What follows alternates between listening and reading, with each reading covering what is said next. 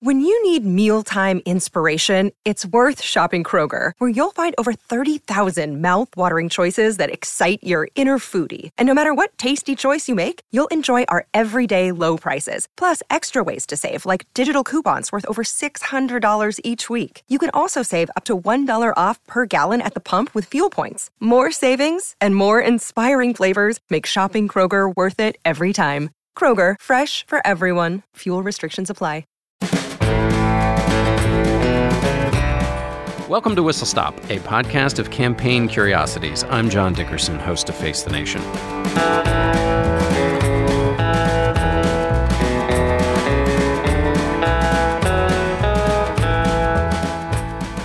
Our Whistle Stop today is a Monday night in the spring of 1948. We're at the Wordman Park Hotel in Washington, D.C., overlooking Rock Creek Park. A group of liberal advisors of President Harry S. Truman are attending their regular Monday meeting. The leader is Clark Clifford, the president's counselor, and they're gathered in the apartment of Jack Ewing, who was once the vice chairman of the Democratic National Committee. The subject over their steak dinner is President Truman's re-election. It isn't going to happen if somebody doesn't put a plan together. The sentiment is conveyed in a memo that Clifford has been reading and rereading for months. It's written by a Washington lawyer named James Rowe, and it's a battle plan for Truman's re-election. Rowe writes, "I don't know whether Mr. Truman would be elected if everything in this memo were done to perfection. But I do know that if no attempt is made to do the major suggestions, us Democrats ain't got a chance in hell." The Monday night group, as they are called, this group meeting at the Wordman Park, was discussing how to implement a key first provision of that political memo, how to get Truman out west. That's where he needed to shore up some support where the Republican Party was making inroads. The Republican Party has been out of office, the presidency, for 16 years, but they had a bang-up set of victories in 1946, playing off of that discontent with Truman and the Democrats. They had to get Truman out west, but they had a problem. One, it couldn't look like he was campaigning, overtly campaigning. Even though it's the spring of 1948, it would look bad for a president to just be wasting all of that time campaigning for re-election. But the second problem was they didn't have a lot of money. They needed some pretext, some reason to create an official trip out west to get Truman out there. Well, Oscar Chapman, who was in this Monday night group, Undersecretary of Interior, turns out he was friends with the president of the University of California, Berkeley. And that president of Berkeley was looking for a commencement speaker. Now, it turns out the president of Berkeley, a fellow named Robert Sproul, was a conservative, which is funny enough in its own right. He wasn't a Truman man, but he wanted the PR for Berkeley. So, the president had to get to Berkeley, and what better way to get to Berkeley than to take a long railroad trip ride? And of course, on the way, he would touch millions of voters, laying the groundwork for his presidential campaign. If you're going to call a podcast Whistle Stop, you're eventually going to have to get around to the election of 1948 and Harry Truman's famous train trips. Other presidents had campaigned by train, of course, but no series of journeys along the tracks played the role that Truman's 17-car-long journeys played in this election of 1948. Here's why. It's like a movie. I mean, these train trips are just the cinematic perfection of what we want in a campaign. It's like the triumph of grit over circumstance. It showed that campaigns matter, that candidates matter, and it's the epitome of what we like to think of as the democratic transaction. A man works his way across the landscape, voter by voter, and changes minds with his authenticity and his pluck. This former haberdasher from Missouri, it's got all of the gold of the American story in it. You know, it's not only grit across the country, but an underdog wins by sheer dint of his waking up before the sun and going to bed long after the sun was set. It's the Rocky story. But it's also a modern tale in that pundits got this race totally wrong. And there are lots of amusing quotes we'll get to at the end of pundits being 100% certain that Truman was going to lose and 1,000% wrong. Here's how bad things were for Truman going into this campaign. Truman is a gone goose, said Congresswoman Claire Booth Luce. Most of the punditry centered around the fact that the Democrats had gotten just trounced in 1946, and by March of 1948, the president's approval rating had dropped to 36%. That's basically George Bush at the end of his second term levels. Truman was so unsure about his election that he let Eisenhower know that if the general wanted to run for president, Truman might be happy to be his running mate. Truman wasn't the only one with that idea. The Americans for Democratic Action, which should have been supporting the Democrat, launched an effort to draft Eisenhower. You may remember that Eisenhower served 2 terms as the Republican president, but in 1948, you may also remember that even before Eisenhower ran in 1952, nobody knew what party he was in. Well, in 1948, the Democrat for Eisenhower movement was so anxious to find any alternative to Truman that they didn't look too closely at his ideology either. The final insult was that Hugh Mitchell, the Democratic leader in the state of Washington, sent a telegram to the White House asking President Truman if he would consider serving as chairman of the draft Eisenhower Committee. The trip to Berkeley was dubbed by Clifford the Shakedown Cruise because he knew his candidate needed some practice. Truman couldn't deliver a proper speech. He had no sense of pace. He put the emphasis in the wrong word place. He looked down at his text so that it appeared when he was giving his speech that he was delivering it out of the top of his head. So in the spring of 1948, his advisors knew they had to, and this again was in that crucial memo, okay, they have to get him out west, but they also need to push him to improvise. Instead of speaking from a text, he needs to start speaking extemporaneously. And he starts in the spring to do that. In a couple of speeches, he starts just speaking off the cuff. This expression comes back and back again and again. And we see this today with a candidate like Jeb Bush, who can't give a formal speech very well, but in the Q&A afterwards is much more compelling and more human-looking. Truman starts to do this and starts getting praised for seeming like a real human and speaking clearly and speaking plainly. But that was a big departure for a president. We think of it now as not that big a deal, but here's how big a deal it was at the time. The Washington Post thought it was such a danger to the citizenry and democracy that they wrote an editorial criticizing Truman for speaking outside of a prepared text. Here's what the Washington Post wrote. Truman's new technique in addressing the people was illustrated by his extemporaneous speech for the National Conference on Family Life. He spoke with complete lack of formality and undoubtedly succeeded in communicating his ideas to the audience in a personal manner. That sort of address certainly holds his listeners more effectively than the reading of a set speech which has been prepared and combed over carefully by presidential advisors. It is said that the president intends to employ this new technique when he makes his tour out west. Then the Post goes on to wag its finger. Mr. Truman cannot get away from the fact that his words become those of the President of the United States. When the President speaks, something more than an off-the-cuff opinion or remark is expected, unless he is talking informally and off the record for a small group. Much as we applaud the President's courage and flexibility in experimenting with this new technique, therefore, we cannot suppress the hope that when he speaks for the whole nation, or for the whole world to hear, that the advantages of weighing his words will not be overlooked. It's comforting to see that backwards running sentences are not just something that today's opinion writers have cooked up. Nevertheless, the Truman people are ecstatic that this extemporaneous speaking is going well. So on June 3rd, the presidential special, which is what it was called, glides out of Washington's Union Station, headed westward. The last car on the caravan was the luxurious armor-plated Ferdinand Magellan.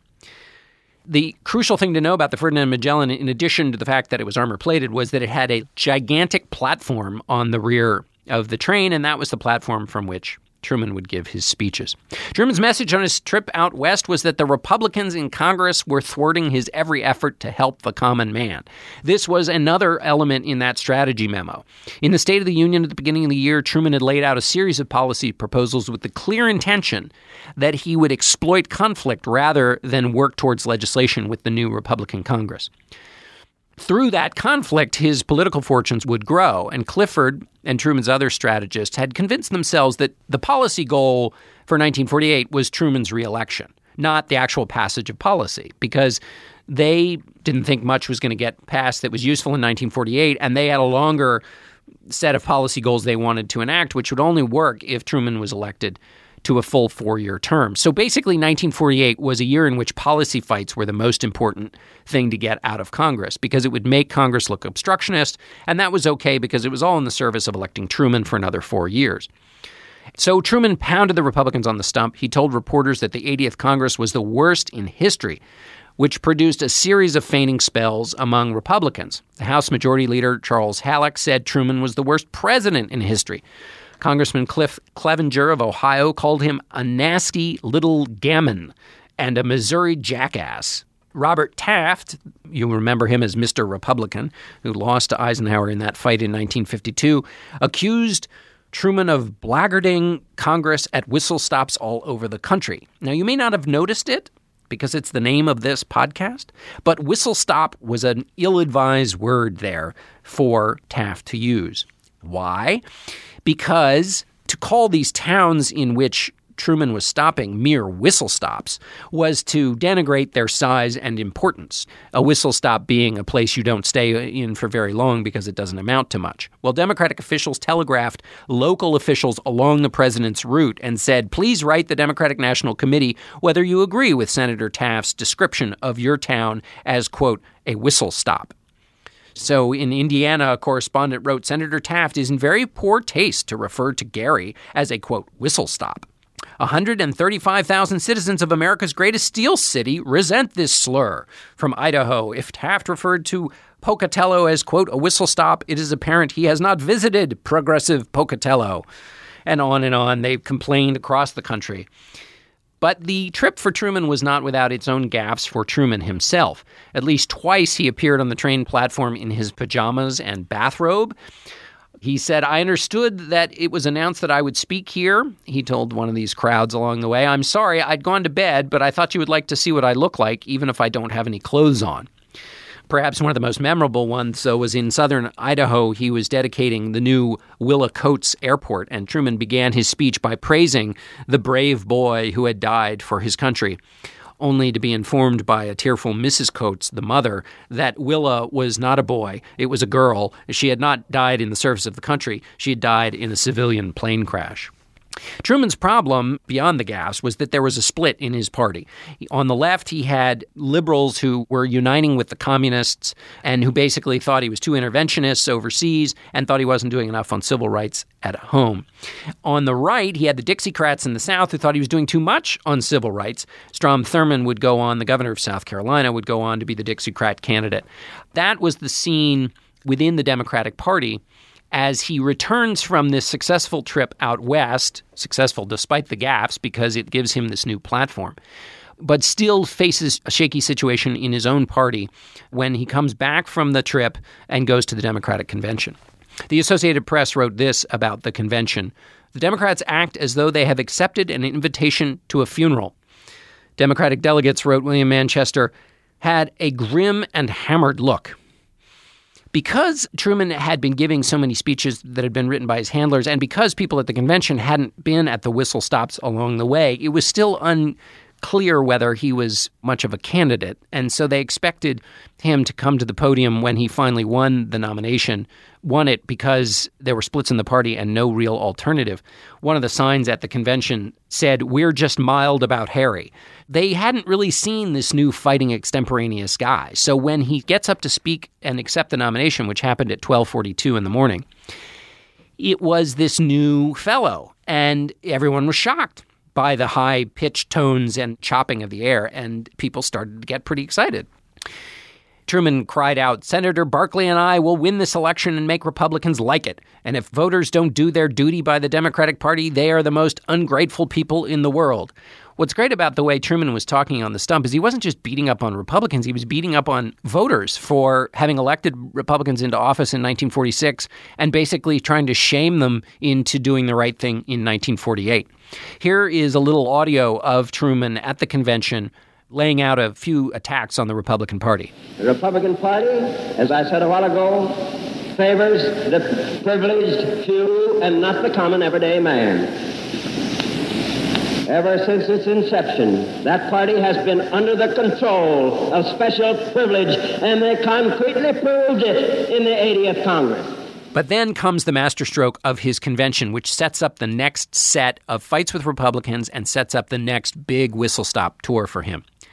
He calls for the 80th Congress to come back into session, to finish the work that they had not done. My duty as president requires that I use every means within my power to get the laws the people need on matters of such importance and urgency. I am therefore calling this Congress back into session on the 26th of July. The New York Times wrote that this set the convention on fire. Time magazine wrote, "There is no doubt that he lifted the delegates out of the doldrums. He roused admiration for his political courage." Republicans, of course, were apoplectic. Hugh Scott, who you may remember, helped draft Eisenhower in 1952, said, "It was the act of a desperate man who is willing to destroy the unity and dignity of this country and his government for partisan advantage after he himself has lost the confidence of the people." So not only has Truman been campaigning across the country, beating the dickens out of the Republicans, but he's now using his power as president to pull the Republican Congress back in. And Republicans say that he's further damaging the presidency. Now, despite all that caterwauling, it was causing just the kind of internal debate in the Republican Party that Truman had hoped.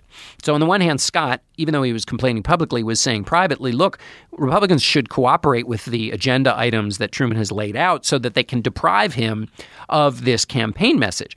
But Mr. Taft, Mr. Republican of Ohio, said, we're not going to give that fellow anything. And this, of course, delighted Truman. What he had asked legislators to do was essentially control inflation, increase the minimum wage, extend Social Security, and increase housing programs. All of that had vague antecedents in the Republican platform. And so Truman was able to say, you won't even do what your platform says you want to do. This is one of the many instances in which the party platforms, which are totally separate from the candidate themselves, have nevertheless been used as a weapon to beat the candidate. And what was important here was for Truman to tie Dewey, who is a governor, with the Republicans in Congress. He needs to find a way to make them all one big hairy mess. And he sort of does this by taking Dewey's platform and tying it to the inactivity of the Republicans in Congress. So after they refused to work with Truman when he called the Republican Congress back into session, Truman kept not only beating up on Republicans, but beating up on the public. If you send another Republican Congress to Washington, you're a bigger bunch of suckers than I think you are. 2/3 of you stayed home in 1946, and look what Congress we got. That is your fault. That is your fault. Imagine a candidate saying that now, telling the voters that they were responsible for the trouble the country was in. So the big train trip for Truman, though, after the soft launch of his train trip, starts on September 17th, 1948. The Magellan would be once again taken out of Union Station, and in June, Truman traveled 9,000 miles. On this trip, this series of trips, he would travel 21,928 miles, as far nearly as it would take you to go all the way around the actual world. There would be 3 major tours in the fall. The first was to California for 15 days, then a 6-day tour of the Middle West, followed by 10 days in the Northeast, and then a return home trip to Missouri, where he was from. The total trip would take 33 days. No president had ever done a series of trips at that length, and no president since has done such a thing. Truman was 64, but he wasn't worried about his health. He told his staff, it's going to be tough on everyone, but that's the way it's going to be. I know I can take it. I'm only afraid that I'll kill some of my staff, and I like you very much, and I don't want to do that. As he set out on the road, a pilot train would go in front of his locomotive 5 miles ahead of the president to absorb any possible trouble. The entire trip when it was launched was incredibly ambitious, but it was seen as a totally lost cause. On September 9th, a week before Truman would even set out on his first inch of this trip, the pollster Elmo Roper wrote, political campaigns are largely ritualistic, and all the evidence we have accumulated since 1936 tends to indicate that the man in the lead at the beginning of the campaign is the winner at the end of it. The winner, it appears, clinches his victory early in the race and before he has uttered a word of campaign oratory. So Roper stopped polling. He said it's over. Dewey's going to win. So Truman went out and unleashed some extraordinary oratory by today's standards. The Republicans have begun to nail the American consumer to the wall with spikes of greed. He compared Republicans to gluttons of privilege, and in Iowa charged that the Republican Congress has already stuck a pitchfork in the farmer's back. Congress was thoroughly surrounded by lobbyists, the most in any history of Congress. He preached against trickle-down policies, which was a term I associate with criticisms of Reagan, but was there before that. And he continued to do this as the leaves turned from green to brown and the days grew shorter. 16 stops sometimes in a day. He would keep up this blistering invective. And according to the Los Angeles Times on Friday, October 26th, Truman said basically the Republicans were tools of fascists and compared them to Hitler and Mussolini. When a few men get control of the economy of this nation, they find a front man to run the country for them. Before Hitler came to power, control over the German economy passed into the hands of a small group of rich manufacturers. Think about that for a moment. We're after World War II. Really, really recently, Hitler was a big force in the world. And Truman, the incumbent American president, is comparing the entire opposition party to fascists in Italy, Hitler in Germany, and the Japanese who launched the sneak attack on Pearl Harbor. It's an extraordinary thing for a president to say. But it wasn't just the strength of Truman's shots at the Republicans that they thought were going to work out for him. He had a research team that was kind of a new thing in politics. When he would go through these towns, the research team, 7 people working in an airless office at DuPont Circle in Washington, D.C. Philip White has a book called Whistle Stop about this campaign and makes the argument that the research team was the key to these trips, because it wasn't just that Truman was beating up on the Republicans. In each town, he had, and remember, 16 stops a day, so 16 different times a day, he had a little piece of information about the local town or a local official there, or knew what topic to talk about in the very specific place. So he gave 352 addresses along these 33 days on these 3 different trips. And at each one, he had some special issue to talk about. And the reason that this was important is that he was making a large values case against the Republicans, saying, I'm for the working man. They are surrounded by lobbyists and care only about their jewel-encrusted self-interest. And he was saying, I'm with you. I care about the local people. Well, if he cared about the local people, he had to know about what was going on locally. So he was talking about flood relief in the Pacific Northwest, labor relations in Detroit, grain bin shortage in Iowa, or civil rights in Harlem. It showed that he not only intellectually understood them, but he was the kind of guy they could trust to know about them when he was in office. And sometimes he would add a little stage acting that would help with this. At a few stops, he would see a man with a horse, and he'd walk over to the horse, open the horse's mouth, and from the arrangement of teeth, know how old the horse was.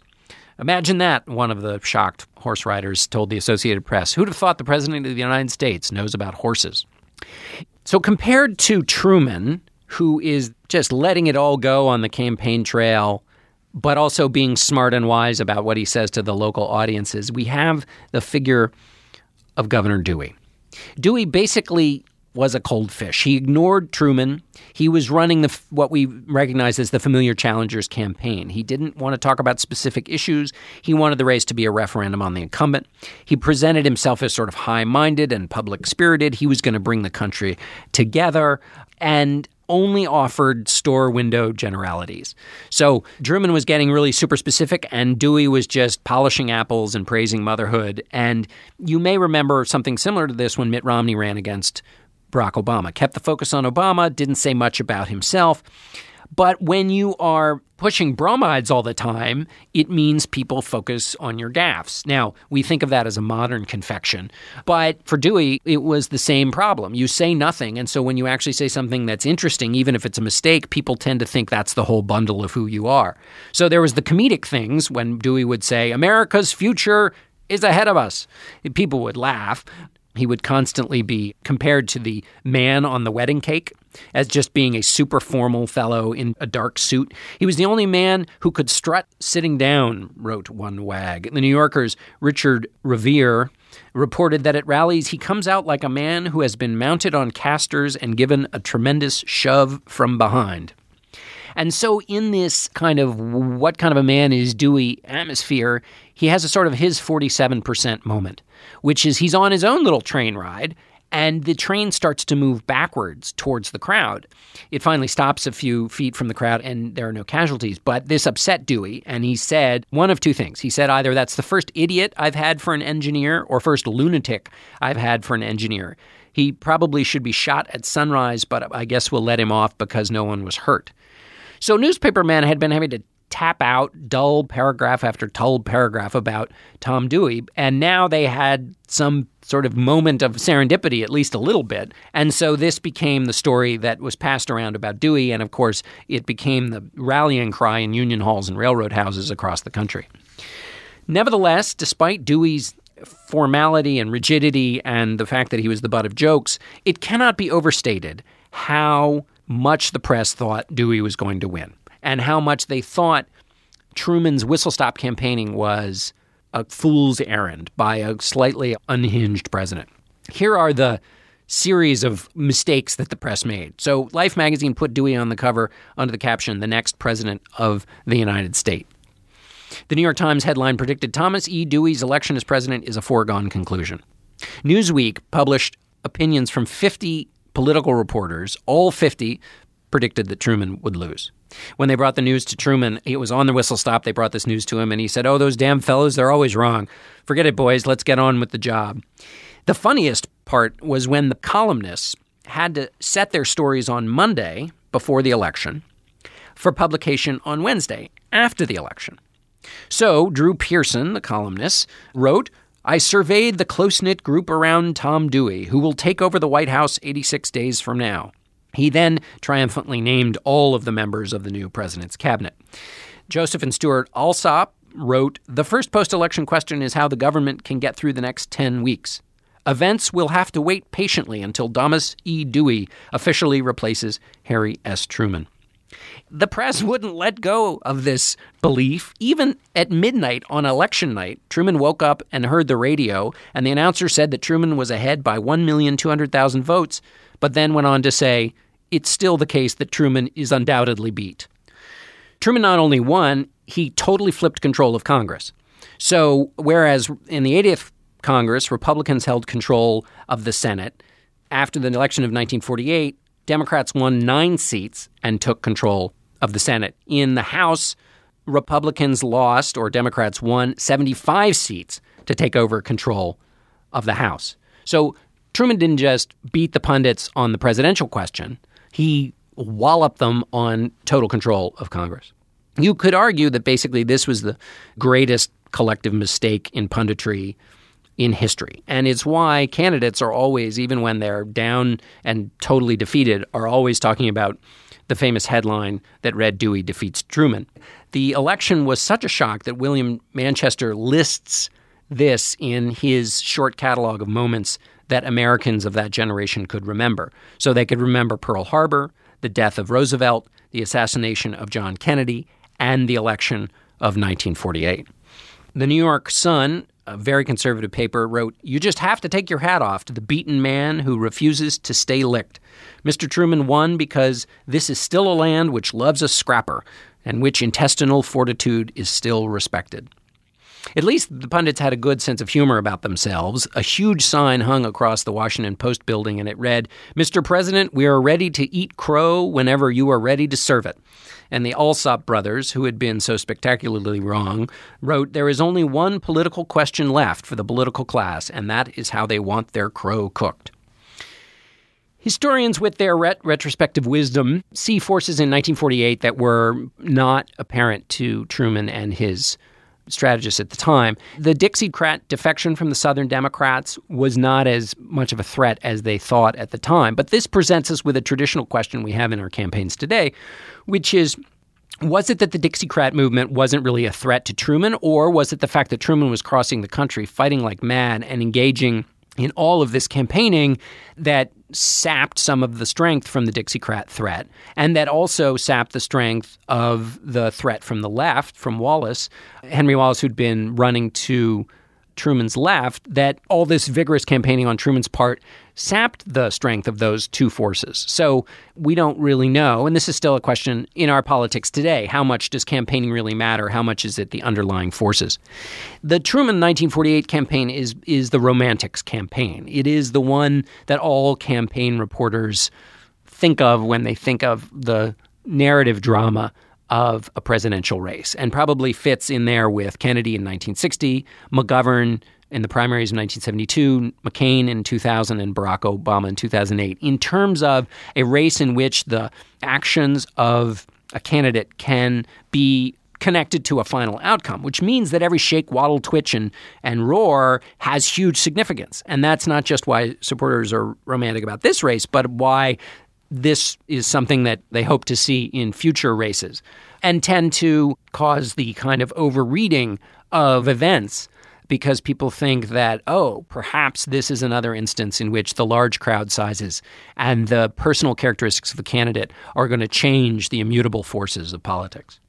But you could argue that one day we may again have a campaign at least a little bit like Truman's for two reasons. That if the country is totally split by ideology, it still means that there are some number of people at the margin who are swing voters. And if everybody's learned to mobilize all their supporters, the marginal voters, there may not be a huge swath of independents like the ones Truman was trying to go after and that he ultimately got. But even a smaller group of voters who are truly up for grabs could still sway an election where the elections are so very close. And it may also be true that we are so used to freeze-dried candidates saying the most pre-combed, pre-cooked statements that a candidate who actually comes out and speaks extemporaneously or off the cuff, as Truman did, might actually capture that deep longing for some little drop of authenticity in our politicians. That's clearly part of what is the appeal of Bernie Sanders. It's what made John McCain appealing. And if those two things are possible, if it's possible still for voters who are undecided to matter and be swayed by a candidate, and if it's possible that authenticity might still creep back into politics, it may also be possible that candidates will get onto a train again and then go across the country, traveling from town to town and having an actual conversation about politics, which would be great because that would mean more whistle stops. And we need more whistle stops in order to have more episodes of Whistle Stop.